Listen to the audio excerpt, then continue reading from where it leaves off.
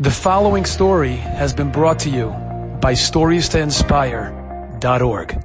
Yossel Hirsch was a Holocaust survivor who came over to the United States in the late 1940s.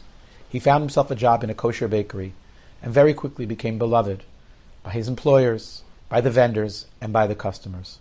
One day, one of the vendors who particularly loved Yossel, a fellow by the name of Moshe Kanteski, came over to him and said to him, "Yossel, you have so many talents. You're learning this business well. Why don't you open your own bakery?" He smiled and said, "I've thought about it many times, and I think it could really help my family.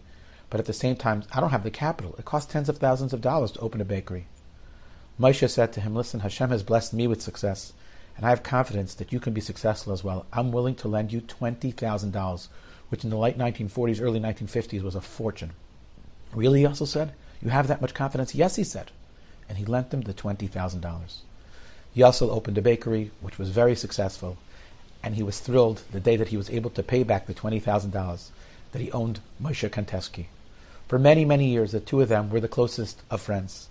And eventually, Moshe was nifter. He went up to the world to come to El Olam HaElyon, and Yossel went to the Levaya, a broken man. He was shattered about the loss of his very close friend, who had helped him in his greatest time of need.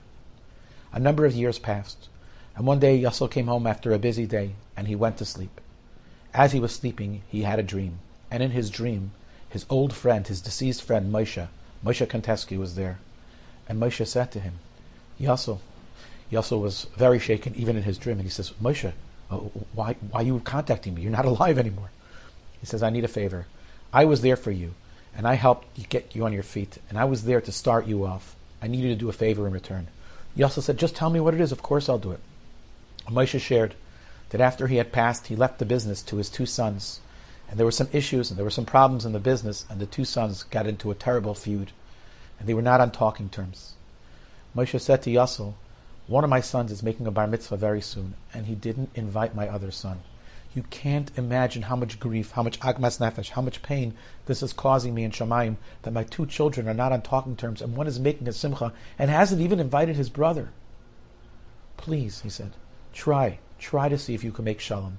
Try to see if both of my sons could be at the bar mitzvah."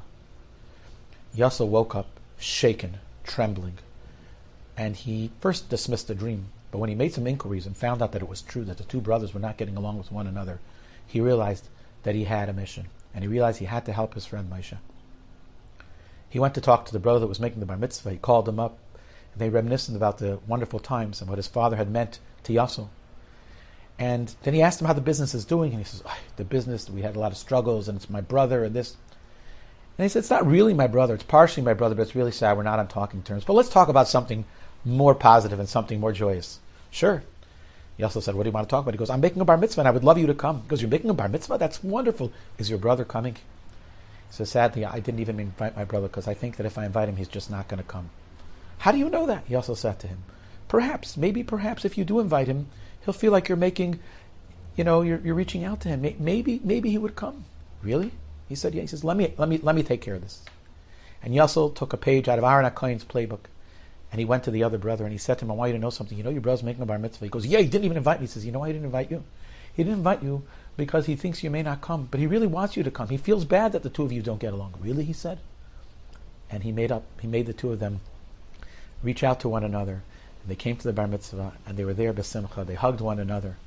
And while there was a tremendous simcha that day, because there was shalom at the bar mitzvah in Shamayim, they said shalom b'mroimav, there was the most incredible simcha, as Moshe Kanteski looked down in this world and saw his two sons that were b'shalom. This Shabbos is the Ushpizin of Aaron HaKohen. Let's try to take a page out of the playbook of Yossel, out of Aaron HaKohen. Let's make sure that we have a sukkah shalom, that our sukkah has peace, it has shalom, on a Shabbos shalom, on a Shabbos of peace. Wishing each and every one of you a peaceful, wonderful Chol HaMoed Sukkot Shabbos. Enjoyed this story? Come again. Bring a friend. StoriesToInspire.org